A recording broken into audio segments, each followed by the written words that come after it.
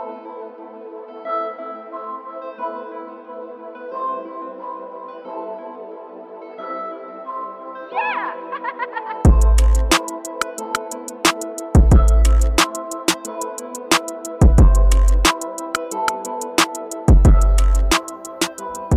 ora, fit like, and welcome into the Fourth and Forever podcast. My name is Stuart Bothwell, his name is Darren Butter, and we are now 13 weeks of the NFL season deep. How's it going, Darren? It's good. How are you?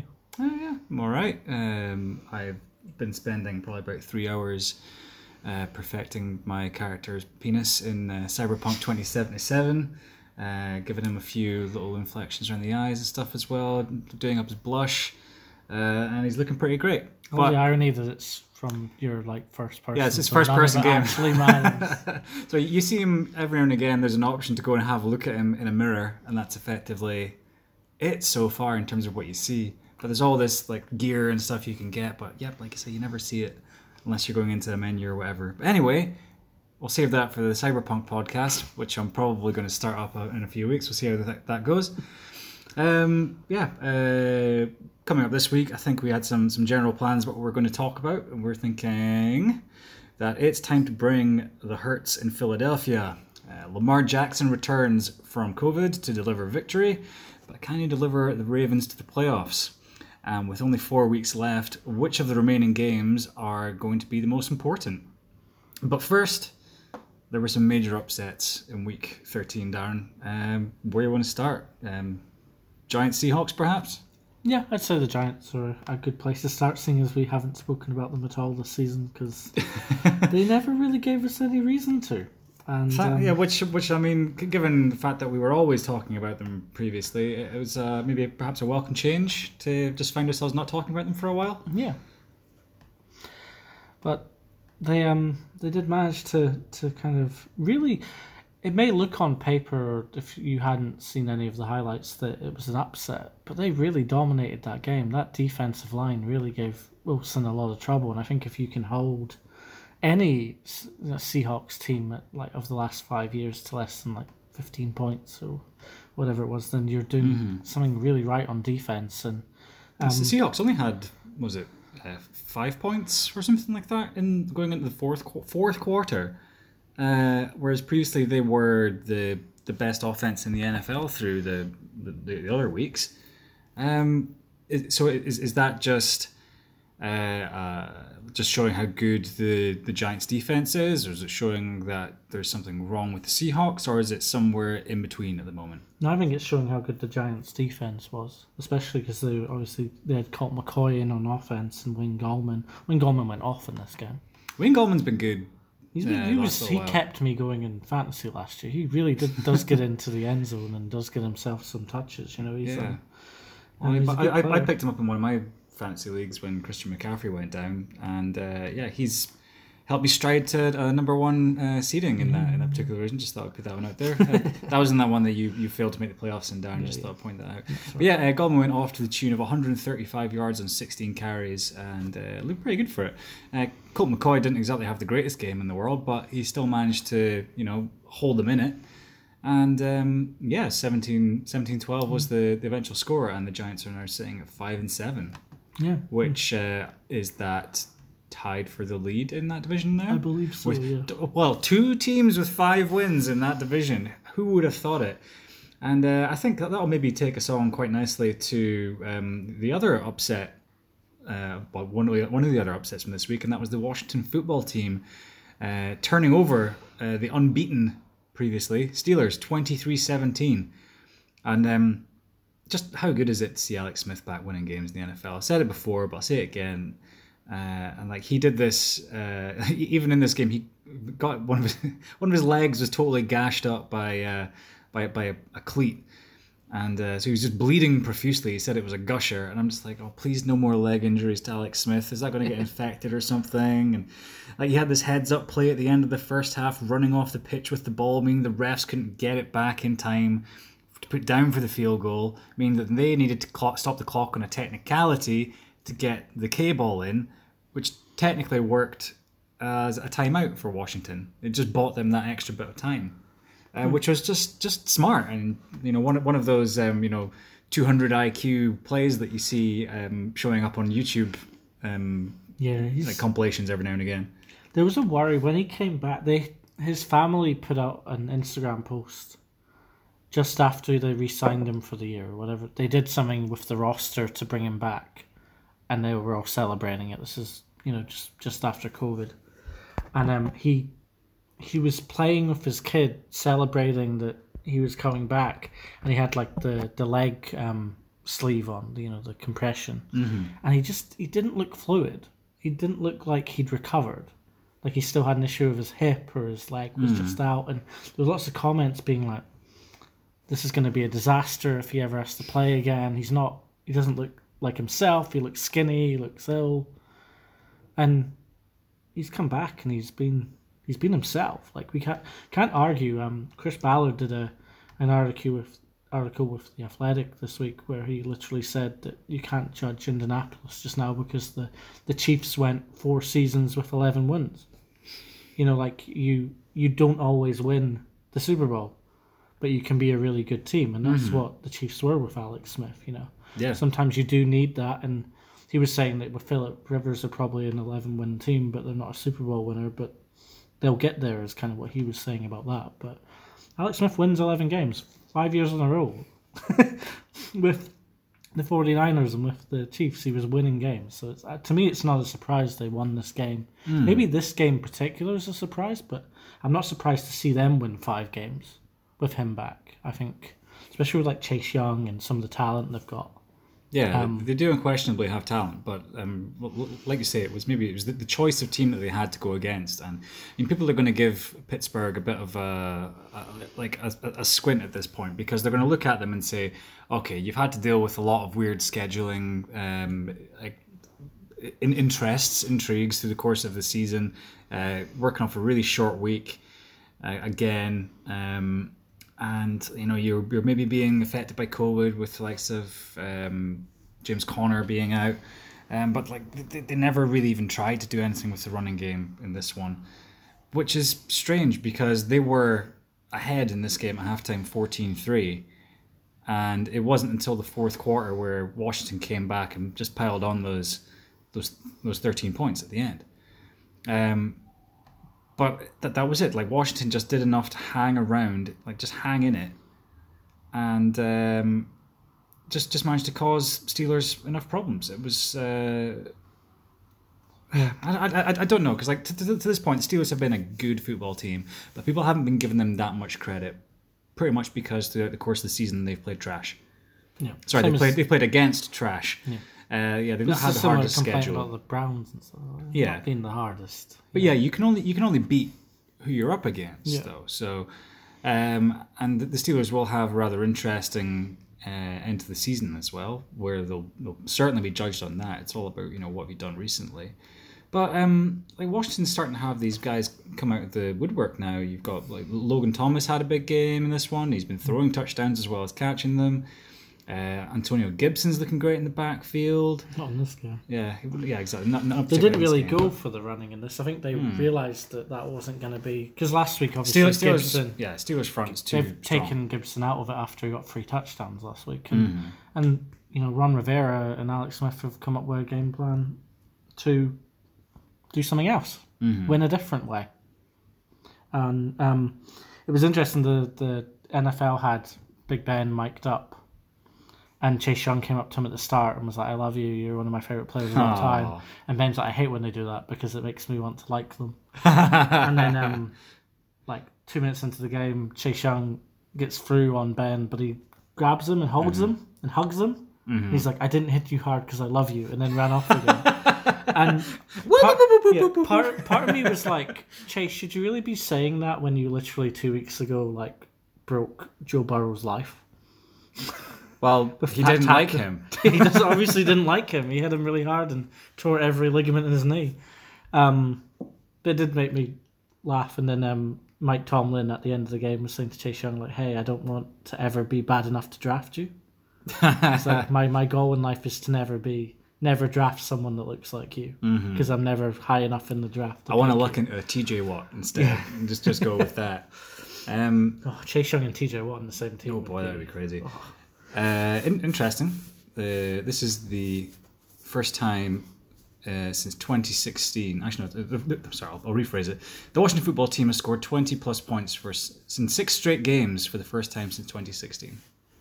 God, there really is some trash in the NFL, isn't there? Yeah. So, but yeah, looking good for Washington. Like, they're certainly a team that's on the rise after a really sluggish start, but you can certainly anticipate that.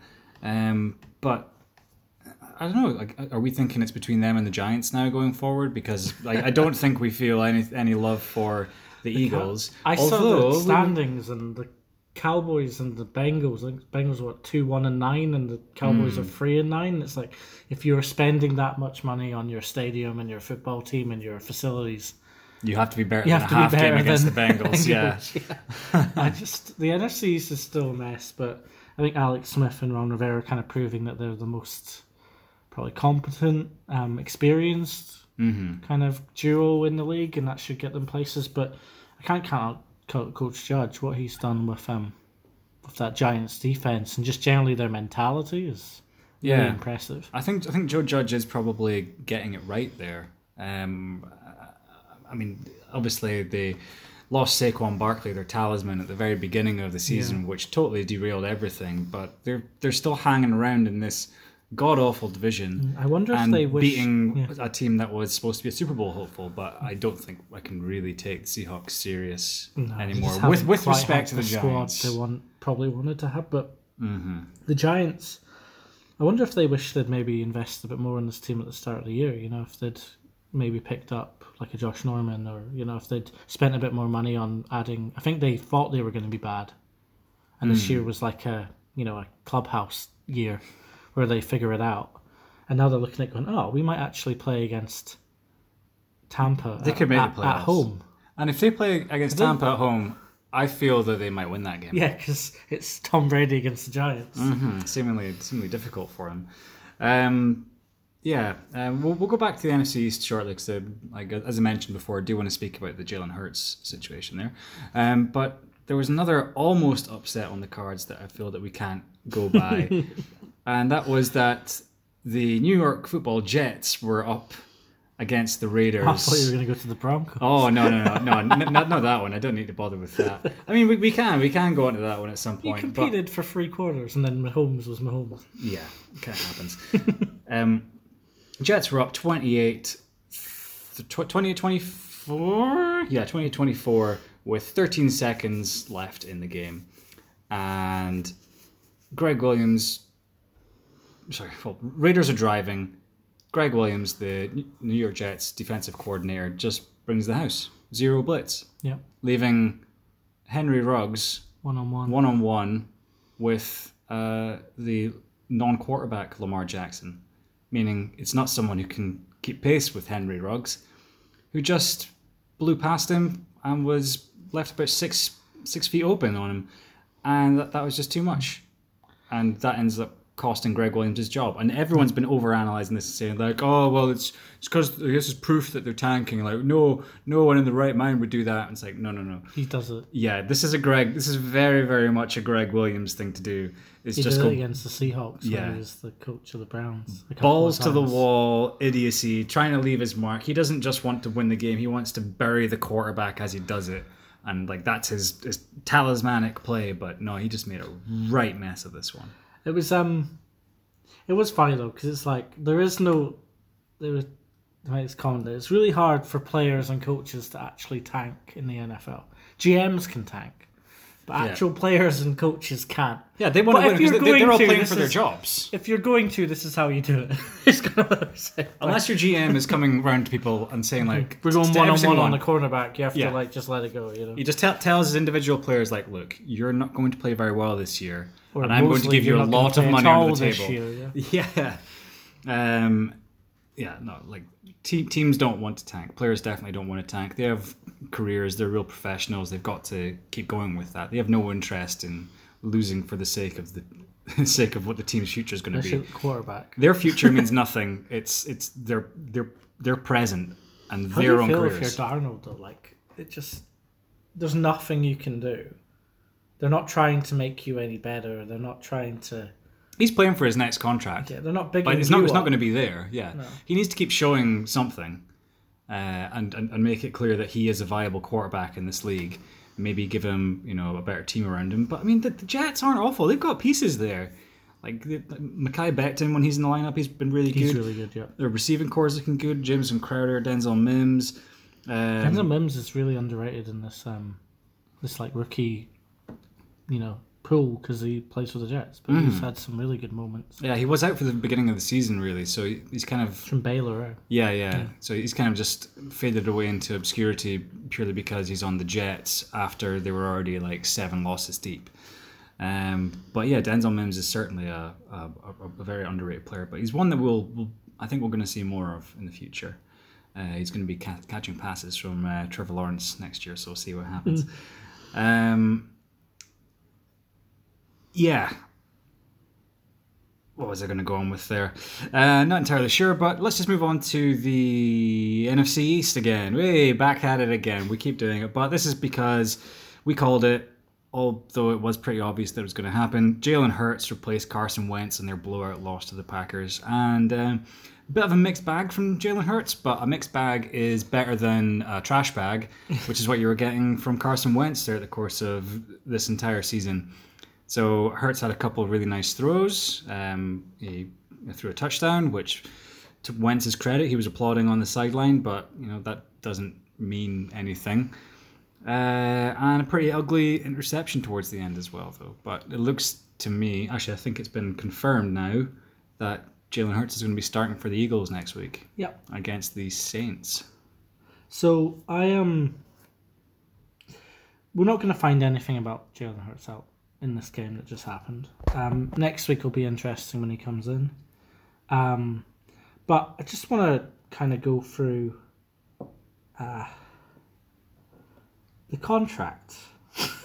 Oh, the Carson Wentz contract. Not even started yet. Yeah, the Carson Wentz contract is not favorable. Like there's some contracts out there, like say Matt Stafford's or something, where it's like the guaranteed money has already been paid, and it's tradable. But Carson Wentz is difficult. Yeah, they split this year, so his base salary for last year was $700K, but he got $8 million in signing bonus. Mm-hmm. This year he gets, because it's the last year of his rookie deal, he's getting 1.4 and then another 5. That sounds all right. And then an $8 million roster bonus. Yeah, okay, that's all right. Yeah. So what next year, Darren? Next year he gets a $10 million roster bonus, which he might not get if he's not on the roster. He gets a $3.5 million signing bonus if he's on the roster, and he gets a $15.4 million base salary, which he will get. In 2022, he gets $22 million and a $3 million bonus and a $1,000 signing roster. $1,000. Yes, but if the Eagles don't want Carson Wentz in 2022, they can give up $81 million and he can just go on his own way, which is $25 million a year dead cap for 2 years. Ouch!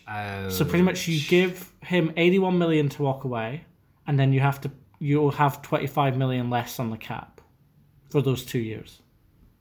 But if they can't get rid of him. But if they keep him for 2023 and 24, then he's another 10. He's another $28 million in 23 and another $26 million in 24. Oh, like who could even afford him for that?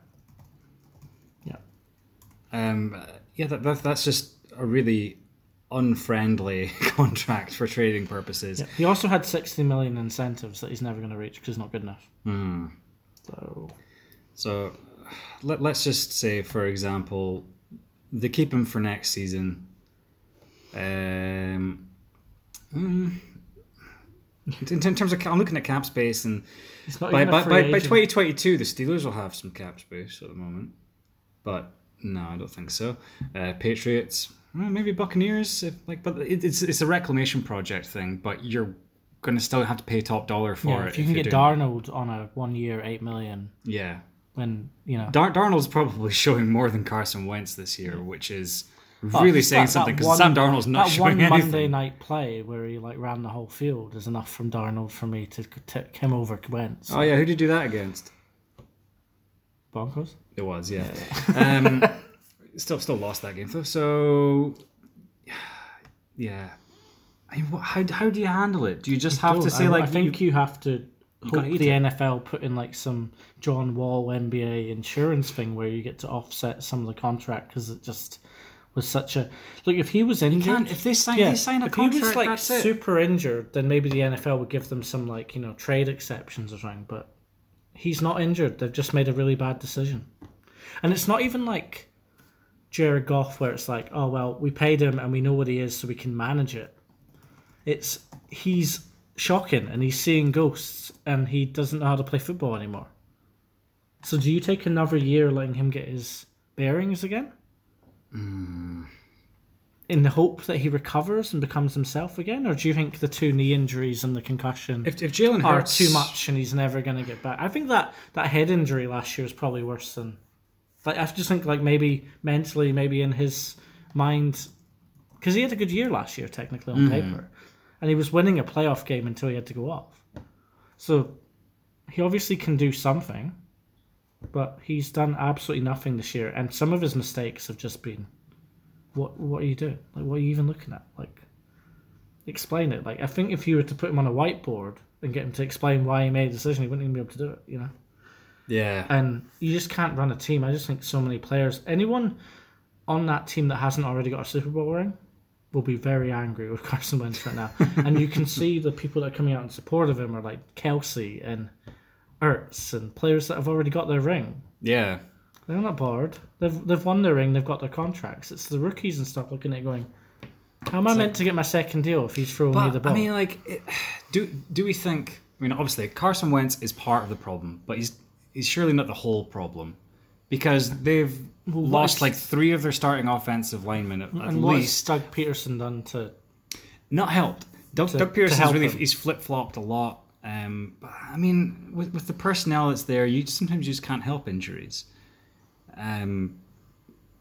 There's no easy way of fixing it, obviously. Otherwise, they would have done it by now. Yeah. But, they basically... They saw what Carson Wentz was, which at the time was one of the best young up-and-coming quarterbacks in the NFL who had an MVP caliber season. And then he's just fallen off a cliff since then because of injury and the situation around him. Like, he needs a reboot. And it's going to be too hard because the issue with Wentz is he's going to get that $80 million guaranteed. Good for him. But that's going to be a weight on him having a career.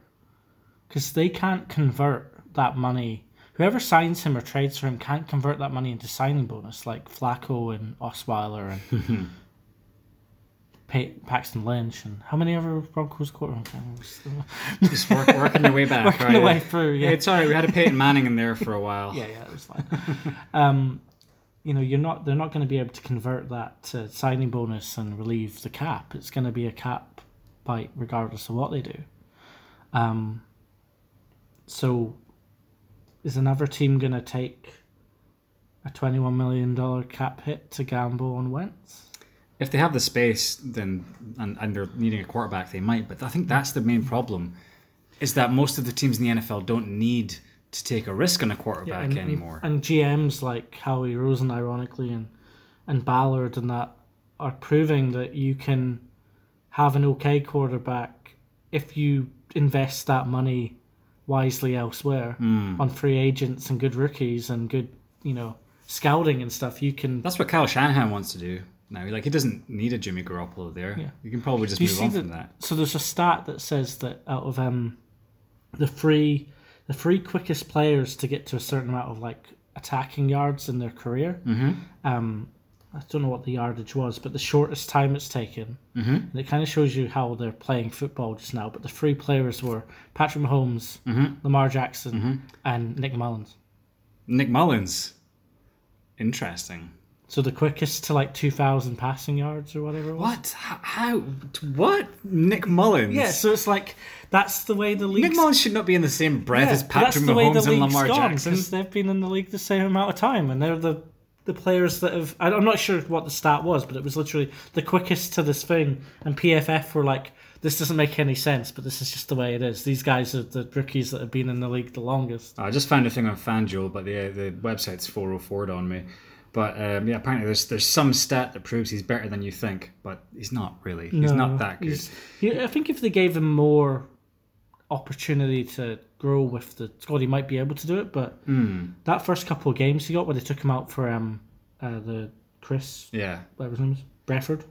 He didn't. CJ Beathard. Yeah, he didn't play well. Yeah, So, apparently I think the stat you're probably looking for was the only two quarterbacks in NFL history to have thrown 2,600 passing yards and 14 touchdowns in their first 9 career starts. Patrick Mahomes and Nick Mullins. Oh, dear.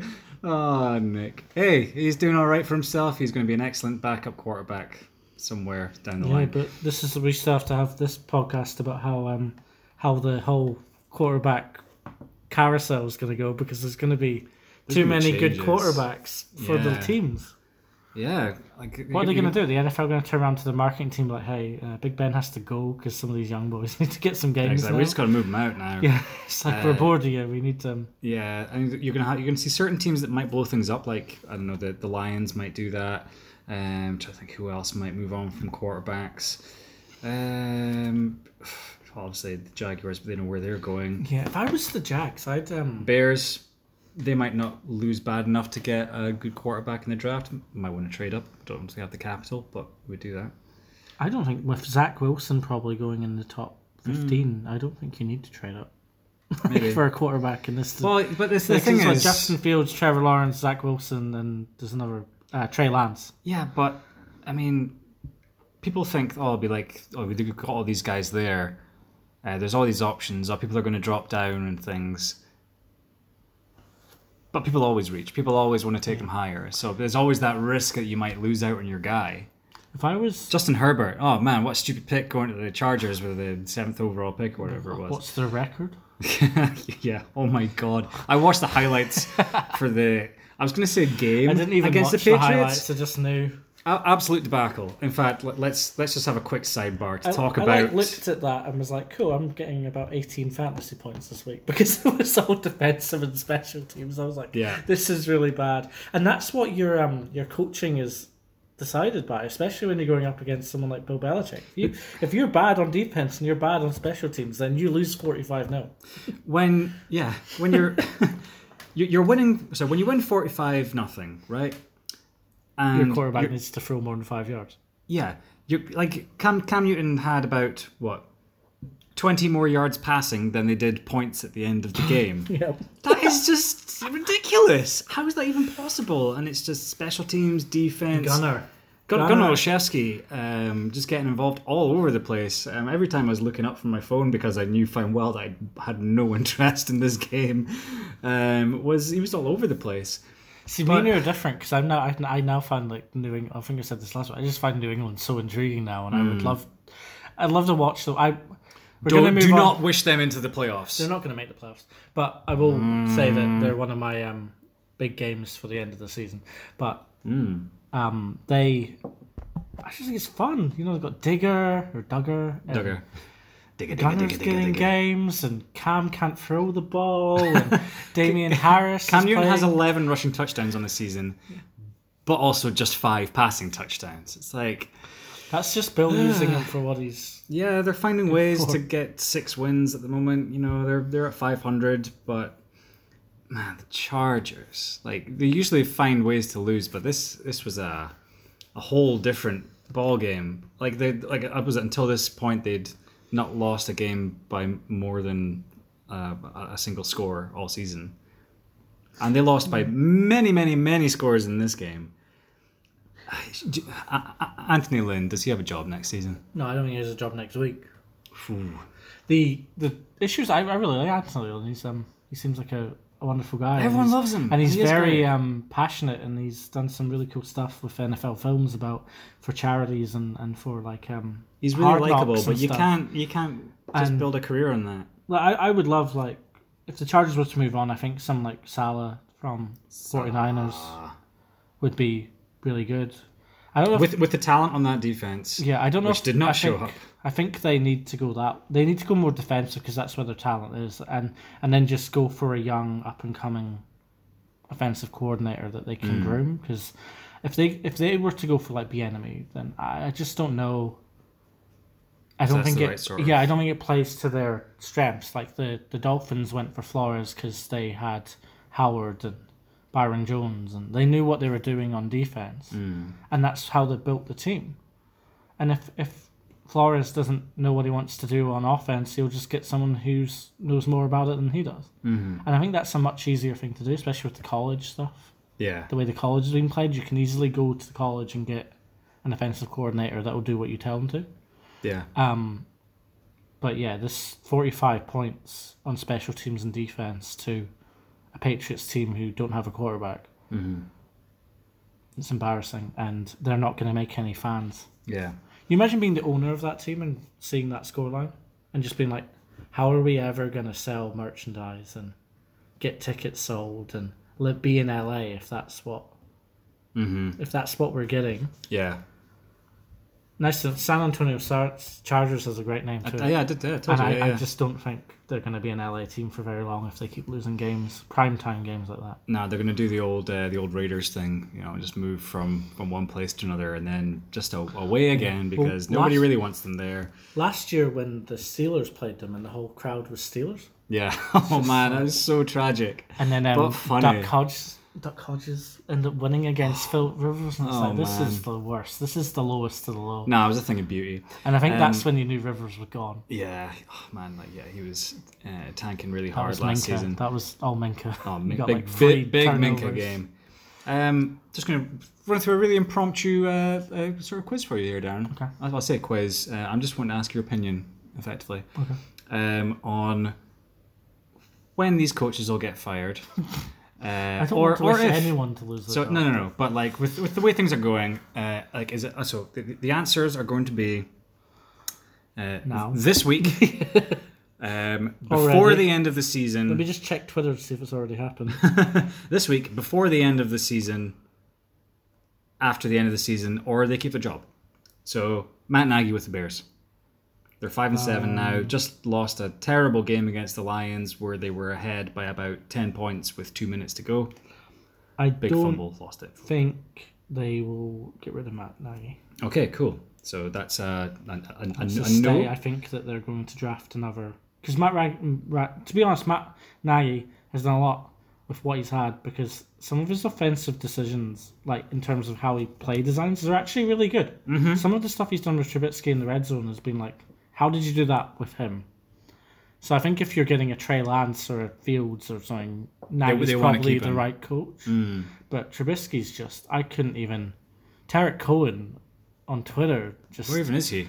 He's injured. Tore his okay, that's ACL, but he was like, how did we lose that game? Yeah. Oh, Bears defense has fallen off a cliff as well, man. That's not good for them at all. Okay, next up, Zach Taylor, the Bengals. I think they have to, considering how The situation's been iffy. considering how he was playing. But is it a GM? Do you think it's a GM decision to get rid of, to not protect Burrow, like to not take him out of games they're not winning, and maybe give him the year to learn? A lot of people are now, in I don't hindsight, know. saying that he shouldn't have been playing behind that line and he should have done the Mahomes. Yeah, but like hindsight's always 20/20. And they didn't pick up, and it's not. I don't think it's on the coach if they don't pick up a Flacco or a Fitzpatrick or something to play the first 8 games in front of Burrow to teach him and to see how the line looks. I don't know if that's on the coach or if that's on the GM. But I think it's probably going to be a clean sweep of both of them if they do decide to move on, which is going to have a lot to do with Burrow. Okay, don't overtalk because there's plenty of other things to talk about and we've got very limited time to do it. Doug Marrone, Jacksonville Jaguars, they're 1-11. I think people have just forgotten that Doug Marrone is still coaching in Jacksonville because he should be long gone. Yeah, surely, he'll be gone as well. yes, surely. Oh wait, yeah, and now into the New York Jets. Adam Gase, does he still have a job? Yes. Yes. Oh wow. Okay. Yeah. The other guy doesn't. Like we know it. We know what we all think of that one. The tricky one, Doug Peterson. I think he'll still be there, but I think he should probably have jumped himself. Yeah. Nah, he won't want to give up on that one. And Anthony Lynn, we're saying end of the week. Was it you were saying potentially? He'll There's probably. some thoughts There's only from 2 him about games or something left, so he'll probably. There's like 4. A curly one for you here. Denver Broncos, Vic Fangio. Oh, he drives me absolutely insane. He needs to learn how to do timeouts in the last 5 minutes of matches. tell me about it. He just. How many games do you think he's? I'll turn it on you. How many games do you think he's thrown away in the last 2 years? 5. At least 5. Yeah. 5. There was the one with the Chubb. Bradley Chubb. Yeah, the quarterback. What? The rushing the quarterback. Oh yeah, that was totally unfair. Yeah, and then he didn't call his timeouts properly. Didn't give you guys another chance to get the ball. And Yeah. that game against the Titans this year. Yeah. On There's Monday been a few. night, where he didn't call any timeouts, and they ended up running the clock right down for Gostkowski to clean. It's like, why did he use time? I know. You could have got the ball back. I and all know, Darren. Needed the 3 points know. and had like a minute, but you only had like 8 seconds or something because he didn't call any timeouts. know. And everyone's like, Vrabel's a genius. No, No, I could call a game better than Fangio at the moment. I think I could call a game better than Fangio and Madden. But, like, they have- and I always accidentally press the middle button and call timeouts when I don't need to, and I still do them better than Fangio does. It's like he's got together a really good defense, and that is his main thing. That's his shtick. They got Pat Shurmur as their offensive coordinator, and I'm always ever the optimist whenever anyone new comes in. I'm like, oh, maybe he just didn't have the right scenario where he was. Bring him back in, but no, Pat Shurmur's not been the answer on offense. But perhaps also, you're giving him Drew Lock as well, So Can you be like, hey Vic? Nah. We're gonna let you go back to be the defensive coordinator. Here's a bonus to bonus is you have to sell your house. And here's a little bit more money, and we'll go and get Arthur Smith or something. No. Oh, interesting. One last one. Dallas Cowboys head coach Mike McCarthy. Oh, I think he'll stay, but the Mike Nolan will be gone. There's talks about maybe Mike McCarthy just kind of lied to get his job, but I'm not actually Mike McCarthy. Have you ever lied on a CV before? Yeah. No, my favourite thing on my CV, that's currently on my CV because I don't actually have to ever apply for jobs, is that I completed the Lion King on Sega when I was in 1996. Oh wow! You did that. When I was 8, I completed the Sega Lion King game, and my dad said it was the most impressive thing he's ever. Dad, I didn't know that. Why didn't you go pro? I don't know. But I left it on. Obviously, It was literally so hot to the touch. It took like a day. Oh man! Obviously, not really a thriving esports scene. No, but I think they should play it now. I think they should get these guys that play Counter-Strike and stuff, and they should have to play Lion King on the Sega. Oh man, you're a cruel man. You are non-stop. A cruel man. If you win that, you're world champion of the world. You're the world champion of the world of all video time. games ever. And if you have a tie, then you have to complete Aladdin, because Aladdin wasn't very good. It wasn't very easy either. Well, I've completed Aladdin. Well, it depends on which version it is. Anyway, we'll save that for the Mega Drive podcast, shall we? Lamar Jackson returned for the Ravens, and they looked like themselves again, albeit against a Dallas team that just doesn't look like themselves. I didn't even know that game was on. Linebacking core looks terrible for Dallas. And they're just like running in circles. Yeah. Several times. Yeah, the Ravens ended up putting up about 300 yards rushing in this game, and that's all they really needed to do. So they're 2 games back on the Browns now, right? Mm-hmm. The Ravens themselves, they have the Browns. Obviously, Browns will also have Ravens. Night. Yep. Prime time. And then they have the Jags, Giants, and Bengals. Whereas the Browns have the Ravens, Giants, Jets, and Steelers. So you've got... They've effectively got like that easier slate of games in the middle, but the Giants are no pushover. They're a berserker team right now. They could do something to you. So, in case you couldn't tell, this will segue nicely into our biggest game section that we're going to be coming up with here. But I just kind of want to focus on this particular scenario because this division is fascinating to me. Because you've got the Steelers who got 11 wins, just had their first loss, and people don't believe in them. You have the Ravens who've had their problems this season, but on any given day they can still come up and beat anyone. And then you've got the Browns who've also had a soft enough schedule, but they just beat up on the Titans who, don't have the best pass defense, but they're still a tough team to take down. Who comes out on top of this? What's the scenario? Well, I've been running the numbers in my head. Now, if the Browns beat the Ravens and the Steelers, and then the Steelers lose, there is a way for the Browns to win the division right now because they have to play everyone again, and they've already beaten the Bengals twice. Yeah, okay. But there's a point. I mean, like I was just saying, who's going to get there out of the issue is, or what was going to happen with the Ravens and Bengals, or Ravens and Browns. But that is interesting that they like the Steelers themselves have Bills, they have a Bengals, harder. Colts, Browns. So Steelers have the harder slate towards the end. Yeah. So if the Browns win both their division games and the Steelers lose a couple, then the Browns will be top of the division. Whereas there isn't really a lot of ways for the Ravens to come back against the Steelers.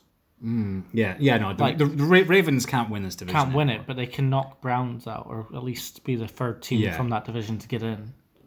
And that's only because the Bengals are so bad. Right, so key game, obviously, is Monday night, Ravens and Browns. Because that will really decide it. Because like, if the Browns manage to get 3 games ahead of Baltimore, that's it. They're in effectively the playoffs. Yeah, they'll be in the playoffs. But But if the Ravens manage to win, then they're just 1 game back on the Browns, and then the Browns have to play Steelers. Yeah. Oh man! Like honestly, like. But it would be very Browns if we lost from this position. We didn't make the playoffs. But just watch what goes on in this division. Effectively, the issue is that the Browns have a kind of a little brother kind of little brother complex against the Steelers and the Ravens. They just don't seem to be able to play against them. But last year, the Browns, who are a better team this year, beat the Ravens by like 40 points. So I guess it just depends on. I think it really just depends on who turns up, and I would rather have Garrett and Vernon than have Lamar. I think that the Browns defense has a chance to really disrupt Lamar in this game if they believe in themselves. Because like, if you believe in yourself, you can do anything. The last 2 times they've played their own division rivals, they've been absolutely terrible, and they've not given themselves a chance to even be in it. They're like 14-0 down to the Ravens after like 4 minutes or something. And that means they can't run the ball, they can't do what they want to do. Baker has to throw it too much. Yeah. Although last week when Baker threw it quite a bit, he was fantastic. No one was touching him. Yes. He only had 2 pressures all game. Yes. And considering he only had 2 pressures all game, having had any pressures in the second half, and they only scored 3 points. So it wasn't the most ideal, but maybe they took their foot off the gas at that point. Anyway, money where your mouth is. Who wins this? Who wins the division? The Steelers will win the division. Okay. I think Steelers will win that Browns game. The only way the Browns can come, but even then, if the Steelers were to rest players in the final game, it's because they've already won the division. So I don't think there's a way that the Browns can usurp the Steelers, like, realistically. So given the scenarios around the rest of the league, like the Ravens are on the back foot, but they have a comparatively easier schedule for the last 3 games than some of these other teams. But they're up against the Miami Dolphins 8-4, the Indianapolis Colts 8-4, and the Tennessee Titans 8-4 in that division. Cleveland Browns, obviously, and Las Vegas Raiders. And I don't know, like I still see potentially the Colts are going to be up there. I don't know. I'm babbling now. Anyway, let's move on to the biggest games of the rest of the season and just kind of go by week, really. I think so. I just want to just kind of point these out. I don't want to spend too much looking into them. Just like a key point on each one, effectively. Yep. So I had a bit of a tie in week 14 with the Cardinals versus Giants and the Washington football team versus the 49ers, because that could go a long way in deciding how those respective divisions pan out, because the NFC West, obviously the Cardinals and 49ers are still doing their best to keep pace there, whereas the Washington football team and the Giants are doing their best to slug it out for the top end of that division. And yeah, it's if the Cardinals can win, then they're still right in it.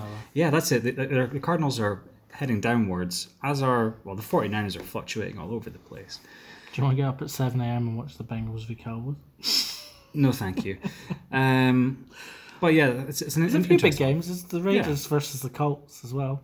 And then there's the Buccaneers Vikings, which if the Vikings win that game, considering the Vikings last season won a playoff game, they're not really a team you want to face in the playoffs. And the Bucks really have an opportunity here to shoot themselves in the face.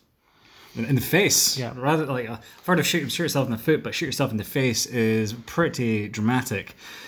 Speaking of pretty dramatic, we've alluded to it already, but Steelers at Bills is a big game in terms Bills. of that, like both those divisions really, because you would think that the loser of that game is giving the teams behind them a shot at catching up. Maybe slightly less so with the Bills, but. Actually, no. It's only one game, actually. Back to Miami, which is incredible. By the way, Brian Flores, Coach of the Year. And also the Ravens at Browns, which it's got to be game of the week, really. Browns could essentially knock the Ravens out of the playoffs. Browns have got 2 games, so next week's prime time as well. They've been flexed, so they're the Sunday night game next week. Or the week after next against the Giants. It's because they're kind of fascinating to watch again. Yeah, and it's the Giants. I think every single Giants game until the end of the season is like must watch because they've got the Browns and then they've got the Ravens. Oh boy. And yeah, like it could be terrible. Yeah, the Ravens could win that Giants game like 50. I want to see Daniel Jones back in there because I do actually want to watch a game with Daniel Jones in it that I want. Yeah, it has to mean something. I'd say last year, the Tampa Bay game, his first game when he got the 2 rushing touchdowns and they won on the field goal. That was my favourite game. That was one of my favourite games to watch of the year. That was fun as hell. Other than the Dolphins-Patriots game for obvious reasons at the end. And the Super Bowl itself, man, that was which great. I really enjoyed. Like It's one of those they were moments like my favourite games. Oh man, that Dolphins New England game from last season. Yeah, I remember where I was watching it in a hotel room in New Plymouth, just bouncing around all over the place. Supposed to be getting ready to go out, like screaming at the laptop. Being like, oh my God, what's happening? Megan's like, what's happening? Is everything okay? I'm like, yeah, it's just the Dolphins are fucking piling it up against. What we can do is we'll set up both me and Jake's new TVs. And we'll put it on in like a high def, and we can just sit and watch it in like 4K. Beautiful. Yeah. Anyway, week 15, or do you have anything else from week 14 that you want to look at in particular? No, I only have one game for week 15, by the way. I do agree that the Giants Cardinals is the big game, and it's going to come down to if Kyler's healthy, because I don't think Kyler's healthy at all. Yeah. I don't think he can throw the ball, and I don't think they want to run him in case he gets really hurt. So maybe they should be moving to like Stanton or whoever their backup is. Maybe they should just give up. You can't give up when you're still a couple of games back. But if he's injured, he's injured. Yeah, but it depends how injured he is. He seems pretty darn injured because look at the stats and the way he's playing. They only rushed him twice. Yeah, that does suggest to me that he's not exactly wanting to take any hits. No. Yeah. And yeah, other than that, Seahawks Jets. Okay. Shut up. Week 15, and the Kansas City Chiefs at the New Orleans Saints. What more needs to be said? Yes, that's This fine. is the 2 best teams in the NFL with an asterisk next to it. So it depends on how much you like Taysom Hill and if he'll even be playing in this game. He looked way better against Atlanta, actually, from a quarterback standpoint. He was throwing the ball quite well. But if Breeze is healthy, he's probably going to go back in for that game. If not, the game against Philadelphia in week 14. I'm going to ask this question. Anyone who's like torn an intercostal muscle or banged their ribs on something. Ow. Yeah. Drew Brees has broken, 11 ribs.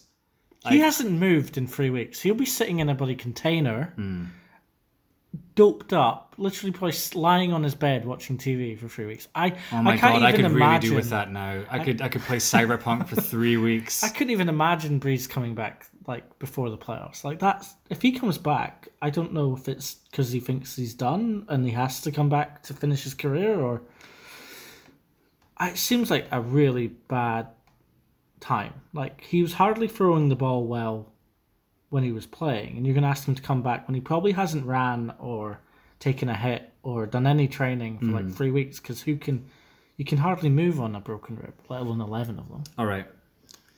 Week 14, Philadelphia Eagles.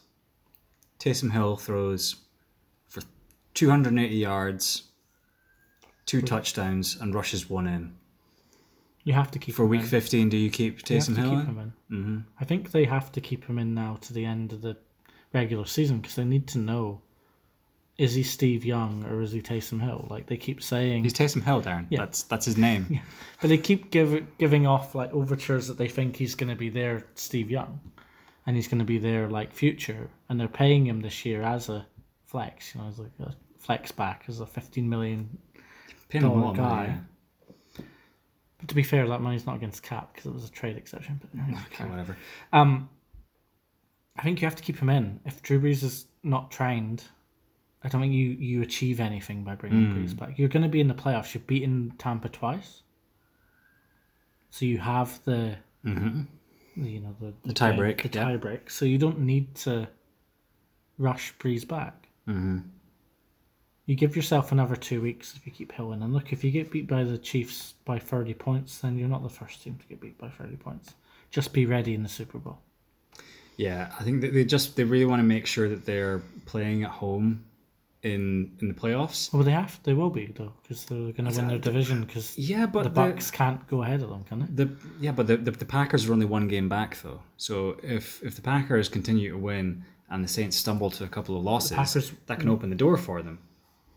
So there's So don't still all that the possibility. division teams play at home? All the divisional winners?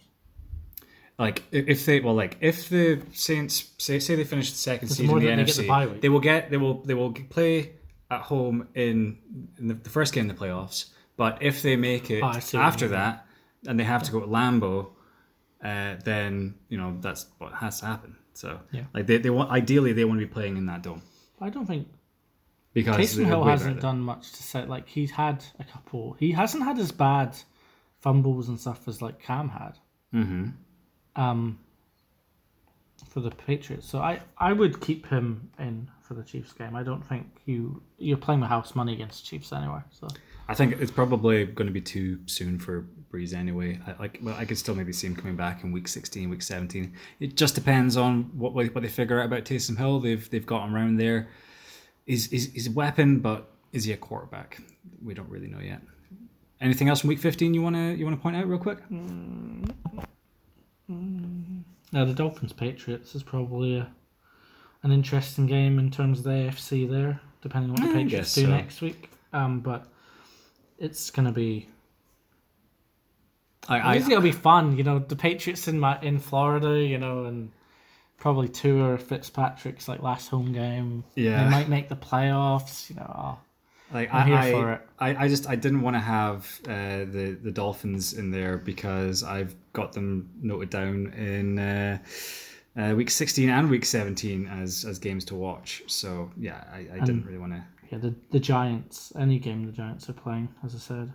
So the week 15 game against the Browns, which will be on Sunday Night Football, will be a big game as well for both divisions. Yeah. So moving on to week 16, and as I mentioned, the Dolphins at the Raiders, which is at the moment finally poised to be a battle for that potentially for that last wildcard spot. And I can see them making it. And by them, I mean the Dolphins. Like I think that they are still looking pretty handy. They're finding ways to win. That defense is really standing up right now. And the Raiders, they are showing weaknesses. But I don't know. But anyway, that's a really fascinating matchup. I'm really interested to watch. Yeah. Also, the Rams and Seahawks, that is where the division crown could be settled in week 16. What happened to that division? It's just kind of They've kind of balanced beat out. themselves out. Yeah, it's Well, like they've beaten themselves. They've had to play each other so often that they've all gone a bit off the boil. Well, I mean, it's easy to bump up your own win column when you're playing against the NFC East, so it certainly helps. Yeah.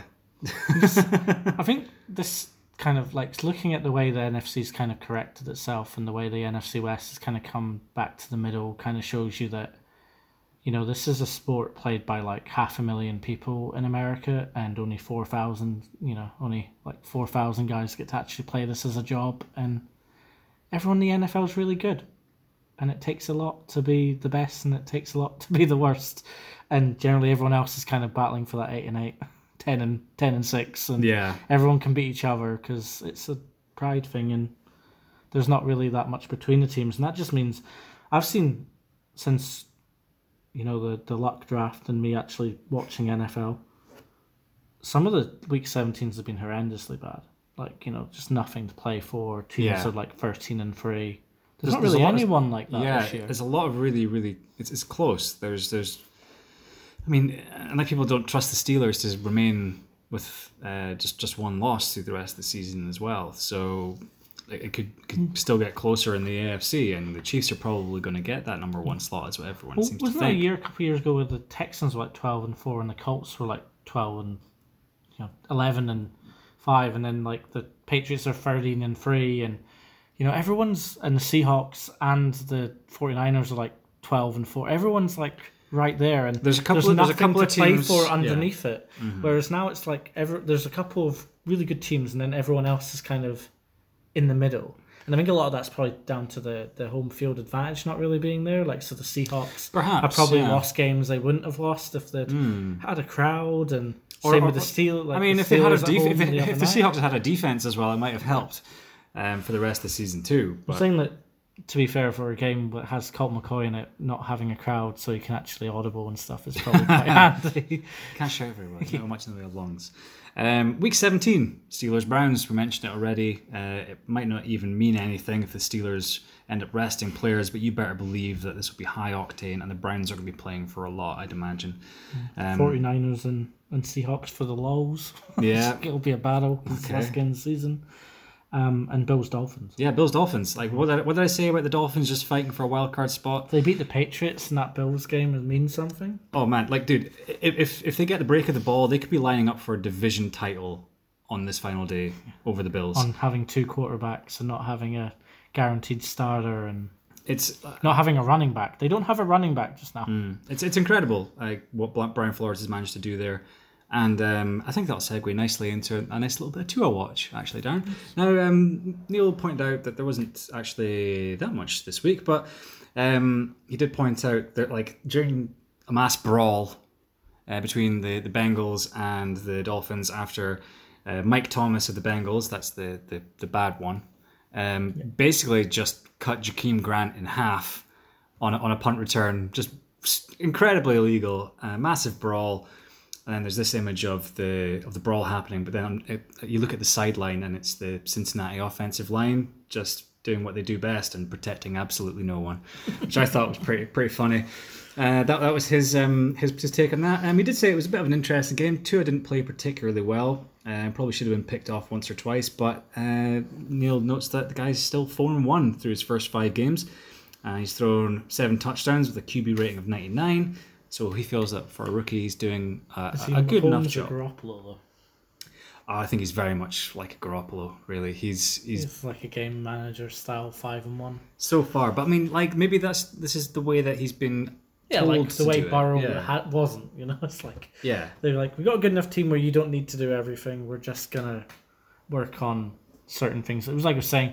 I don't think they're gonna let the playbook loose until we can turn the corner. Mm-hmm. You can tell when he goes left that he's not quite as quick as he wants to be. Yeah. And I think that's going to be a flexibility Pilates. They're probably going to have him on a program. Mm-hmm. And hopefully at the start of next season, when he's actually had a full off season, hopefully in person with the coaches and that he'll actually be able to, like, kind of get that extra couple of milliseconds of pace back. So he can turn the corner and not get hit. Because I think they really are picking certain players or not using certain players because they don't want them to get hit. Mm-hmm. And they're not that worried about that with Fitzpatrick. Yeah. And you can see that when he turns for the bootleg, he has a lot more options because they can trust that he can get away from the rush. Yeah. Whereas I think with Tua, they're like, okay, well, if you go on the bootleg and the first option isn't there and the second option's coverage, throw it away. Mm. I think they're just they're coaching him. Yeah.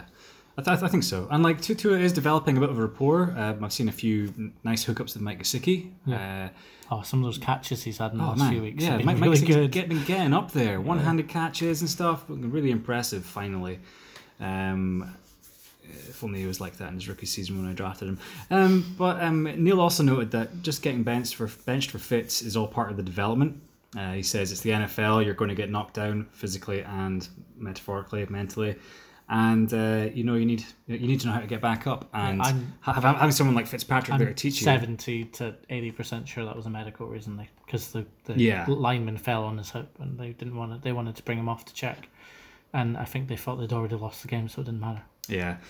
On a side note, not too watch related, but Neil was saying he was talking to a work colleague, and he passed on our podcast to him some time ago. So to the Bears fan out there who knows Neil Shepherd, thank you very much for joining us again. Shout out to you.